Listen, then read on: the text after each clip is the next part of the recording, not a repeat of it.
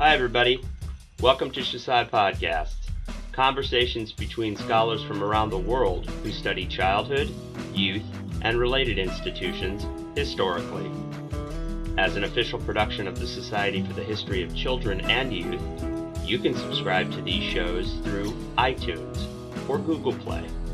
Written and visual materials associated with each episode are available at our website, shcy.org. Enjoy.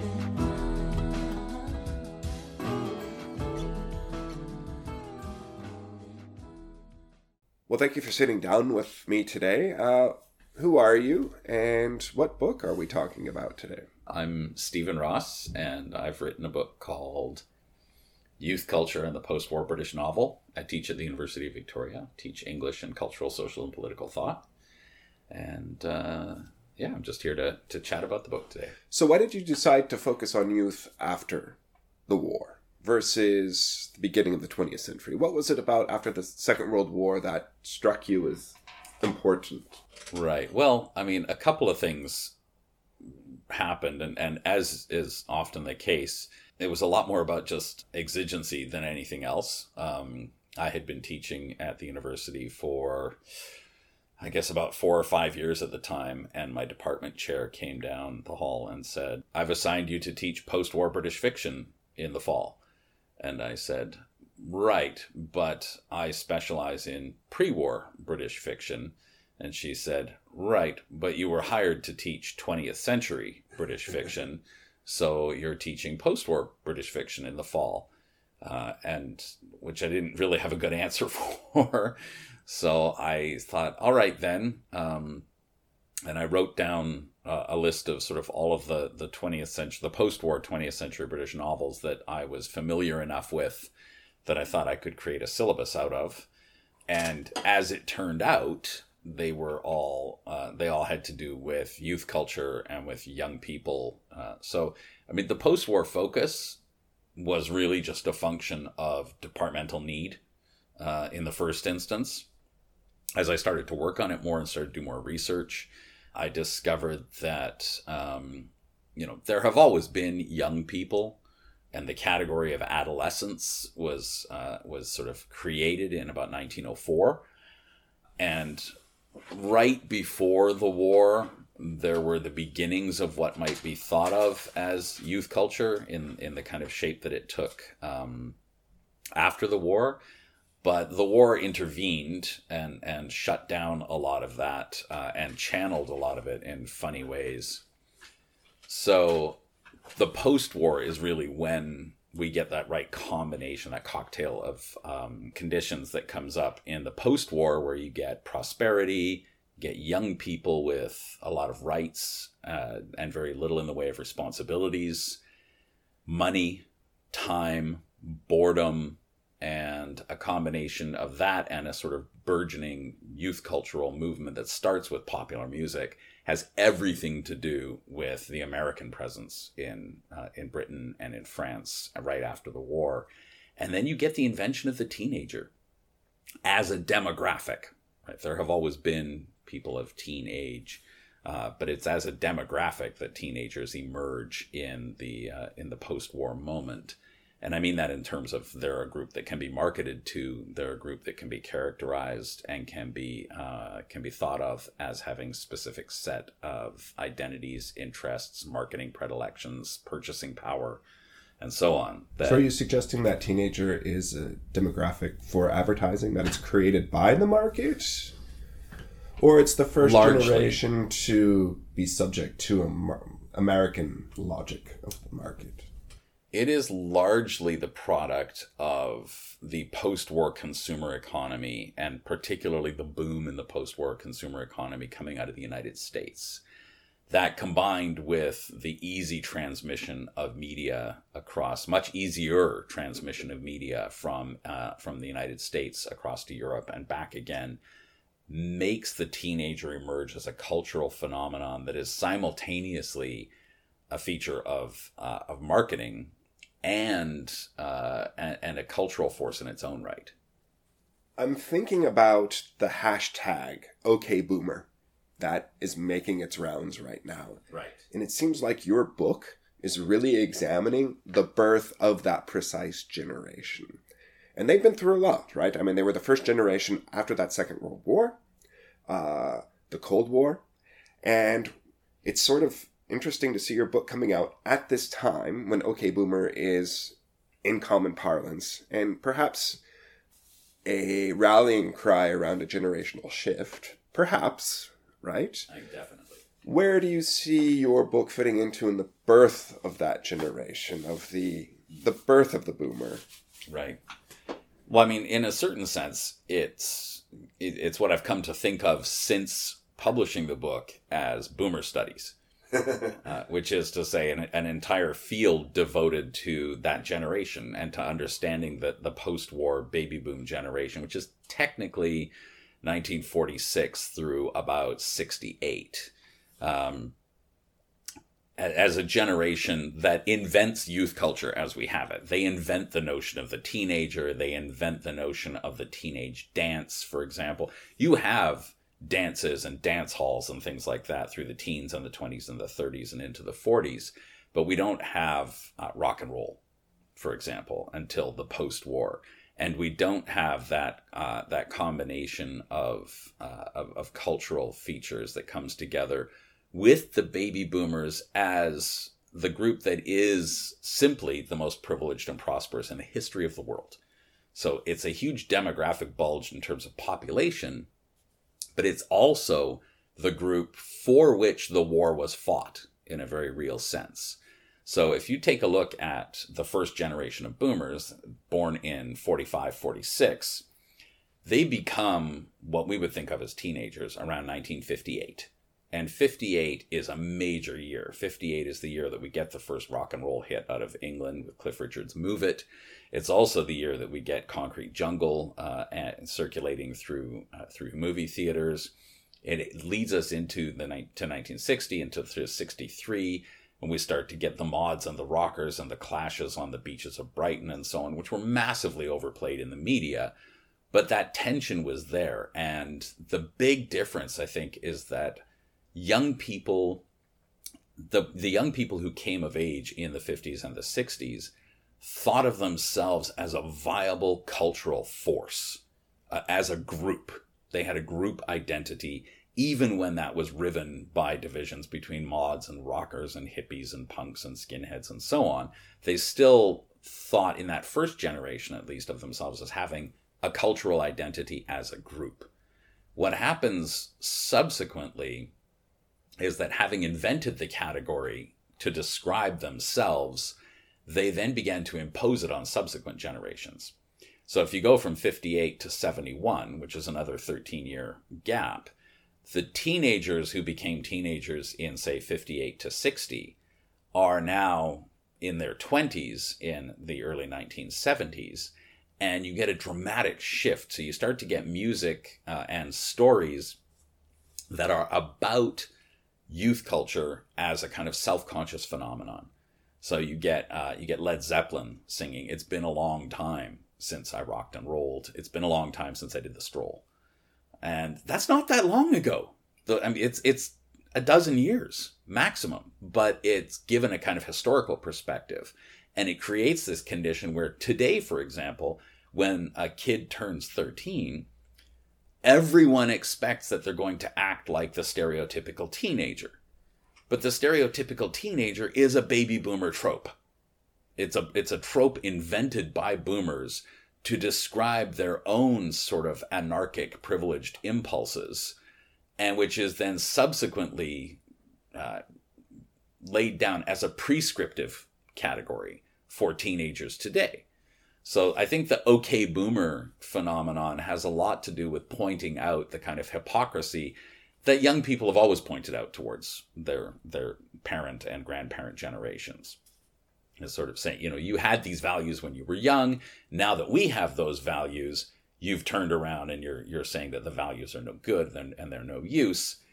Today, it's got the added inflection of this kind of existential crisis, which is that whether it's the boomers' fault or not, and I think that's probably a bad question to ask, and it's a misleading direction to go.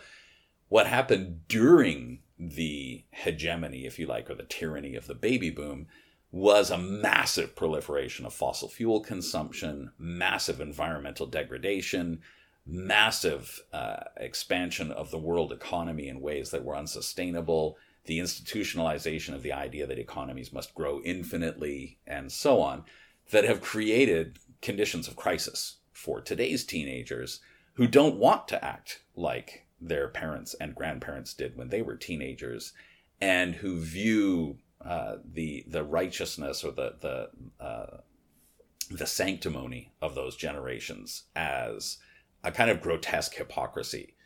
So it's a hypocrisy, but it's a hypocrisy on a sort of cosmic frame. And I think that the OK Boomer dig is a way of saying that, you know, you've already had your day.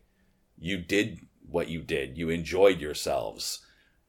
But now you need to stand aside because the conditions that have followed upon your supremacy are not like anything you ever dealt with before, right? So there are just simple things like a baby boomer would have had to work 300 hours at minimum wage to afford a year of college tuition. Today, it's something like 4,000 hours at minimum wage to afford a year of college tuition. It's just, it is, the differences are off the charts. And so what we know about the baby boomers and what the baby boomers went through is in some senses laughably inapplicable to today's world. My parents went abroad, returned in the early 1970s, as they proudly told me for much of my childhood, with 35 cents in their pockets. They bought a house 2 years later. That's inconceivable today. First of all, to travel and come back in the black is inconceivable. To be in your mid-20s and not be feeling hopelessly mired in debt is a relatively uncommon experience these days. And I don't think it's an accident that today's generation is supposedly more risk-averse than any generation since the Great Depression. Absolutely. And in terms of the contribution your book makes to these wider discussions, where do you see your scholarly impact happening with the creation of this book? Well, I wrote the book to try to sort of straddle the boundary between academic and popular audiences, but really leaning towards popular audiences. I think it has one footnote in the entire book. It was not my intention to write a scholarly treatment of these novels, in large part because they're hugely popular novels, and they maintain their popularity. They are still popular. A Clockwork Orange, Saturday Night and Sunday Morning, The Buddha of Suburbia, The Rachel Papers, Trainspotting, they are still popular books. Trainspotting still sells out and has to be in one bookstore in town here, famously kept behind the counter because it gets shoplifted so frequently. So I wanted to try to reach the people who still love those novels and people who are new to them, because it's a strange phenomenon to me that we're not just talking about novels like Trainspotting was published in 1993. So it's already 25 years old. Saturday Night and Sunday Morning was published in 1958. So we're talking about books where we have several generations of young people admiring and identifying with characters and situations in the same works. So a young person today who reads Saturday Night and Sunday Morning and reads about Arthur Seaton and thinks about his anarchic impulses and the fact that he has steady work in a factory, but there is no housing. He can't move out of his parents' house because there's nowhere for him to move to, which means that he's held in this pattern of arrested adolescence. He can't propose to his girlfriend once he finally decides he wants to, because there isn't anywhere for them to move. There's a new housing estate being built out in the country, but it's not built yet. And this post-war housing crunch contributes to the rise of the teenager, because young men after the war were making as much or more than their fathers were. But they didn't have anywhere to move to. They couldn't start their lives. So they were held in this pattern of as I say, arrested adolescence. That still resonates today. Young people today, largely speaking, cannot afford houses, particularly if they want to live in major urban centers. But you have this weird phenomenon, or I think it's weird at least, where in an age where we tend to think of generations in increasingly smaller chunks, so Generation X, Generation Y, Millennials, Gen Z, they're getting down to sort of 10-year chunks. Whereas the baby boomers, that was a 25-year chunk. We think of that as a generation, which came in a 25-year chunk.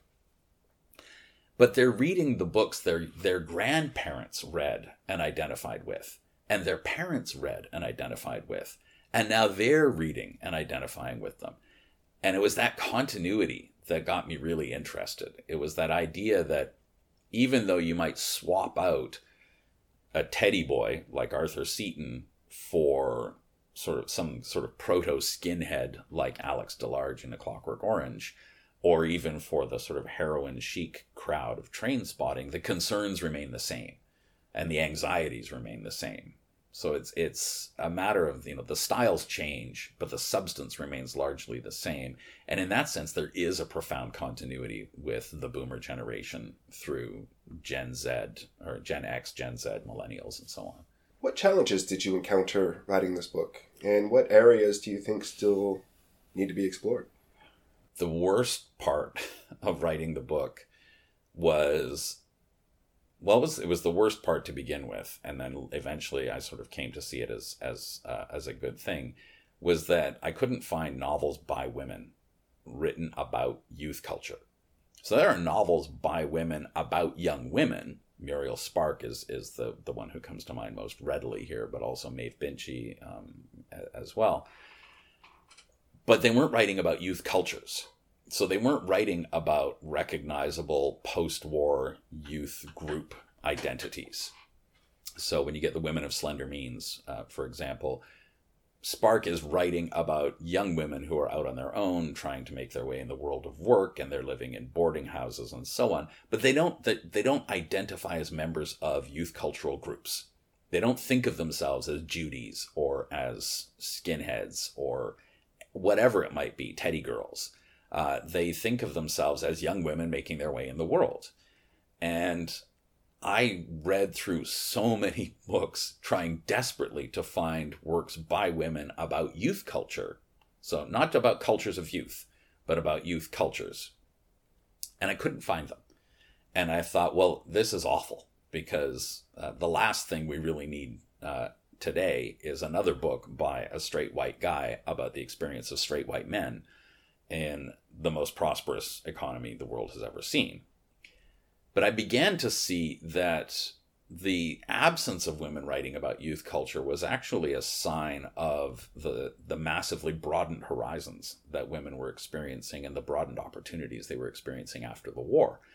Men were writing about youth cultures and identifying with youth cultures, I think in large part because there was a tremendous amount of anxiety about identity, about masculinity, about belonging, about what it looked like to become a man in an era that was no longer defined by the potential for martial demonstrations of mature masculinity.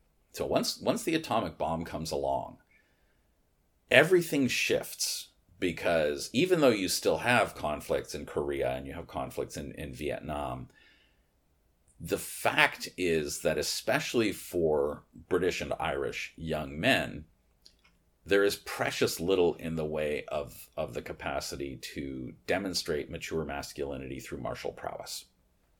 There isn't much need for it. There is a lot of prosperity. It's easy to be read as soft, particularly in relation to the generation that lived through the war, the generation before that lived through the Great Depression, and so on. And that anxiety translates into a kind of intensive self-scrutiny about masculinity and masculine possibilities in the world.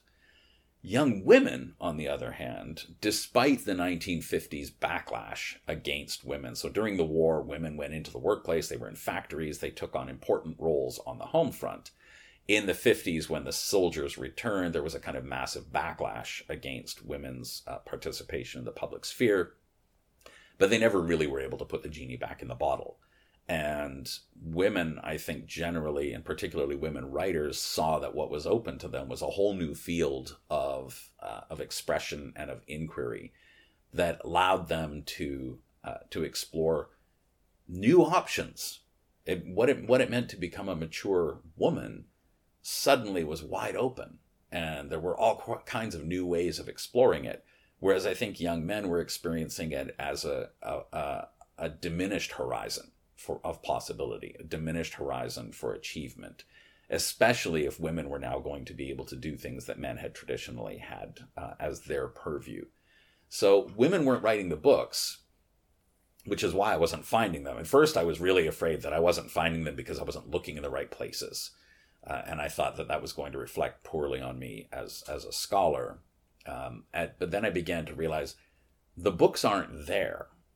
And I think that's what would be really interesting next, would be to take a look at how did women writers write about women's coming of age after the war in ways that are distinctly different from these books about youth culture. Is this a question of genre? I mean, I think of Sylvia Plath being one of those, but using poetry as the form. Right. Was there something about the novel in particular that was masculine, or what do you think that is? I don't think so, because women are writing novels. They're writing lots of them. Iris Murdoch is writing, Angela Carter is writing, Penelope Fitzgerald is writing, Muriel Spark is writing. There are lots and lots of women writing novels. They're just not writing about these obsessive concerns with group cultural identity. They're writing sci-fi. They're writing fantasy. They're writing realist novels. They're writing romance and melodrama. And they're sort of, in terms of genre, they're sort of exploring all these new genres. And it's not to say that all the male writers are writing the same kind of book, but certainly all the ones that I talk about are writing the same kind of book. And in the post-war, I think you see really just divergent trajectories. And women are writing all kinds of crazy, interesting new stuff. When you get to the 1970s, women are writing tremendous stuff, but it is not by any means the kind of overwrought, frankly, narcissistic work that someone like Martin Amis writes, for example. I hope he doesn't hear this. I don't think he would care. It seems like there's a paradox when we're talking about these young male writers writing about this youth culture, because it is the height of Anglo-American, particularly, let's call it American Anglo, hegemony in the world. Right. So this crisis of identity is happening precisely when the socio-political structures are dominating during the Cold War. And here we are in 2020, using phrases like, okay, boomer, in a vastly different world, a sense of globalized identity, where you're talking about the use of fossil fuels. The West had its heyday of mass fossil fuel consumption, but now it's one of many producing fossil fuels, leading to that more globalized sense of anxiety, I think, that we have now in climate change and the Anthropocene. What is that paradox? Why is there this sense of powerlessness precisely when as you said, we live in one of the wealthiest, most powerful cultures of its time? Well, I think we live in its twilight. I think that, as you say, the baby boom was a boom. And from... In the United States, it starts right after the war. The war kickstarts the economy, and the United States remains an economic powerhouse today, 70 years later. In England, it takes a lot longer, because England suffered because it was bombed. It was largely destroyed. Its infrastructure was roughed up, if you like, during the war. And it ended up contributing to reconstruction of Europe and repatriation of refugees and so on. So rebuilding in England took a long time. It was into the 1960s before rationing was fully ended in England. So, the 50s were not a time of enormous prosperity across the board, certainly in the United States. And that's where the teenager takes off as a teenager phenomenon. What I find kind of interesting is that the youth cultural subdivisions seem to have their origin in England, though, in Britain, England and Ireland and Scotland. So that right after the war, the very sort of beginnings of rock and roll come out of what's called skiffle. And skiffle is largely a sort of folk product of kids playing music on homemade instruments. Instruments found in rubbish tips and bomb sites and wash tub bases and things like that. So, and that harkens back to the 30s. So there was the great Scottish skiffle artist, Lonnie Donegan, who's singing songs from the 30s, American songs from the 30s. And he's singing them in this new skiffle mode. And this is what the Quarrymen, which is what the band that eventually became the Beatles, they wanted to play skiffle. They were a skiffle band in the first instance. And it really seems to be out of that post-war, the particular post-war culture of uneven prosperity in England, especially as it circulated around widespread criminality, the black market, the liberation of goods from American PX stores by local spivs, which was the name applied to the sort of young people who got into the criminal economy of the black market.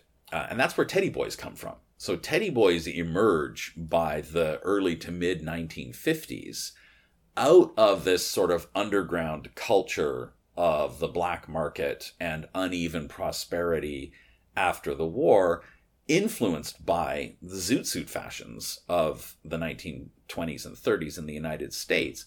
But even more, the reason they're called Teddy Boys is because they start to dress in ways that harken back to the Edwardian period. So they're not even looking back to their parents' generation, the generation of the war and the Depression. They're looking back to the Edwardian period. They're looking back to their grandparents and the pre-World War I standing of England in the world and the economic and cultural setting there. So you get this interesting combination of dehistoricized styles taken up by young people. That really seems to happen in England and then kind of make its way to the United States. So if we think of the kind of the material impetus coming from the United States in terms of that first introduction to rock and roll music, the introduction to consumer culture, material acquisition, African-American cultural influences, jazz, for example. But really, post-war youth culture takes off when that first wave of the baby boomers become teenagers, and we go from Teddy Boys to Mods and Rockers and the British invasion, right? So that what happens is as they become teenagers, if the first wave from 46 becomes teenagers in 1959, 60, 61, 62, 63, that's the British invasion back across the ocean into America.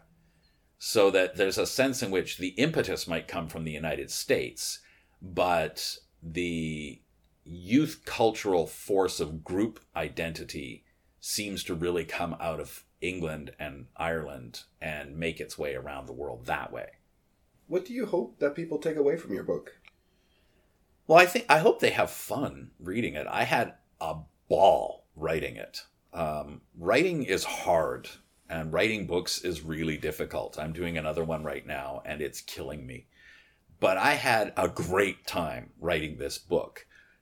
In large part, I think, because I like the novels. They're not all great novels, but they're fun.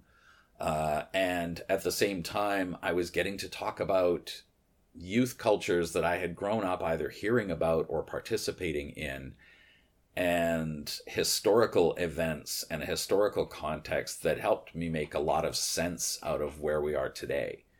But mostly just they're fun books, they're popular books, and I tried to strike a tone that was non-pedantic and non-academic and was a little bit more breezy and fun. I had to leave out some analysis of music and things like that I had a great time writing, but you can't have everything in there. So I'm really just hoping that people will take away from the book a sense that that the novels played actually an integral role in helping to take scattered, often chaotic cultural phenomena, give them coherence, and then actually form a kind of template for subsequent generations to think about. Where do you think we should end? I would come back to boomer studies, which I actually, I don't know if I have the energy to try to make it be a thing, but I actually think there's a tremendous amount of potential there. So we already have post-45 as a category, a scholarly category for thinking about the world and thinking about particularly Anglo-American culture. But it seems to me that if we give that more specific traction in terms of trying to come to terms with and understand the generation that has been most directly responsible for the current state of the world, there's a tremendous amount we can learn. We can learn a lot about why we are where we are, and about the things that we hold as values that are historically contingent. Having your own automobile, owning your own house, those are historically contingent values. Those are not values that have anything more than, say, a 70-year pedigree to them. So maybe the idea that you should be able to leave high school, go to college, get married, have kids, buy a house, 2 cars in the garage, and so on, that is a post-war fantasy. It is a baby boomer fantasy. It only has the force of reality because the baby boomers were able to realize that fantasy thanks to the unprecedented prosperity they lived in. But if we can understand how much of the values that we currently think of as liberal humanist values actually derive from a historically and culturally anomalous period, that might actually help get rid of some of the resentment, for example. So I was thinking about this just the other day. The boomers are the ones who really gave us the idea that travel is a moral virtue. You ought to get out and see the world. You ought to get out and visit other cultures and see how other people live. And we kind of accept that still today as an inherent good. It's good to get out and see other people and learn about other cultures. But jet travel, cruise ship travel are huge problems for environmental damage. And it's up to a new generation to formulate alternative values that are not anchored in, for example, a post-war mania for seeing the world, and instead might be anchored in a kind of modest stewardship of the world without having to see it with your own eyes. So flight shaming is a new thing. Cruise shaming is a new thing. Precisely because I think young people today realize that there are things worth preserving. Things can be worth preserving even if you haven't visited already. And that's where I think there's a lot of work to be done in terms of understanding why some of the apparently timeless values we have now, where they came from, and what their roots are, and why we might not want necessarily to keep them. Well, doesn't this become a class thing again in terms of the grand tour of the 19th century?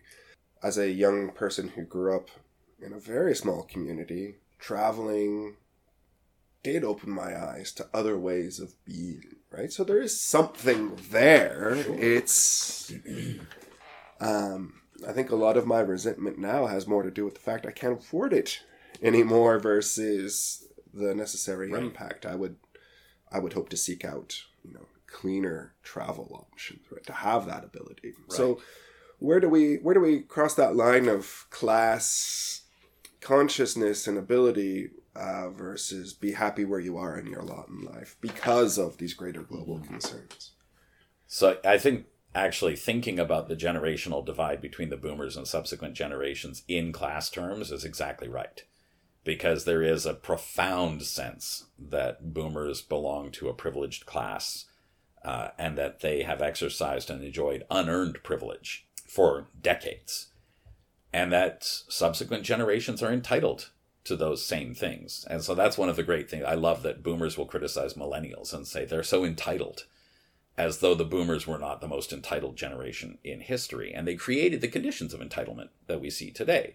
The narrator in Absolute Beginners, Colin McInnes's 1959 novel, really lets his mother have it at one point. And he says, "You created us. You gave us all kinds of rights and no responsibilities." And he's a boomer. He is his nickname, his name is the Teenager. He doesn't have a name in the novel. He's an iconic teenager. And he just says to her straight up, "You created a generation of spoiled kids. We don't have any responsibilities, but we have tons of rights, and we have lots and lots of money to spend." His mother has just said, "The problem with you is you have too much money to spend." And he says, "Where do you think I get it?" And he sort of points out that, they didn't come from nowhere. So I think you're right, that sense of class-like resentment is palpable and is behind when things get angry. So do you think your book points out this? It's again one of these occasions to make obvious what's there, but you don't realize until it's obvious that we're sort of in this new era of having responsibility placed back upon us as a group, as a community, as a society, right. And that your book sort of exposes this almost magical point in Anglo-American history of all rights, no responsibility. Yeah, absolutely. And what makes people angry is that they're having the responsibility for the previous generation's excesses placed on them. So, when I talk about travel, sure. I'm not saying don't travel. Millennials can't afford to travel, by and large, as you pointed out. But also, the idea that you would take an annual family road trip, for example, is so entirely dependent upon the post-war building of the interstate system in the United States and the culture of the automobile, the culture of the private car in the United States, which have disseminated around the world. But the idea that you have that as a kind of standing right, where are you guys going this summer, is a boomer question. Prior to World War II, it was a class question. Where will you be summering? Right? And that was a question that you would only ask at a certain class level and above. After the war, the idea became that in this sort of broad democratization, that everyone was entitled to live like the well-to-do. And that was sustainable economically for a few decades. But as it turned out, environmentally, it's been a disaster. So that's where I think there are some really interesting tensions afoot between the generation today that's being told, in effect, your job is going to be to save the planet, and the generation that largely looks like they were responsible for destroying the planet. And again, I don't think it's a matter of blame so much as they did what anyone would have done, right? They also gave us Silent Spring, they gave us Rachel Carson, they gave us Earth Day, they gave us the hippies. And, it's not as though the boomers were an entirely sort of focused on resource consumption with complete disregard for the planet. But the fact is that the last 50 years of boomer culture have left us with a planet that is in dire straits. But they've also left us with this massive cultural template for understanding young people and young people's potential. And I think that if you without understanding that part, you can't actually understand why we are where we are in terms of generational tensions today. So if we're thinking about potential readerships, it seems like all generations are going to get something out of this book. I hope so. Like I said, that all the generations that are still alive are reading these novels still. They still are all in print. They still all have wide readership. So that was what I was trying to get at. Is sort of, well, if everybody is still reading these novels, what's going on? What are they engaging with or tackling that continues to appeal? Well, thank you very much for joining me for this conversation today. Hey, thanks for having me. It was fun. Okay, Boomer. All right, Millennial. Get back to your third job. Thank you for listening to Shusai Podcasts. You can find more materials and features from the Society for the History of Children and Youth online, shcy.org.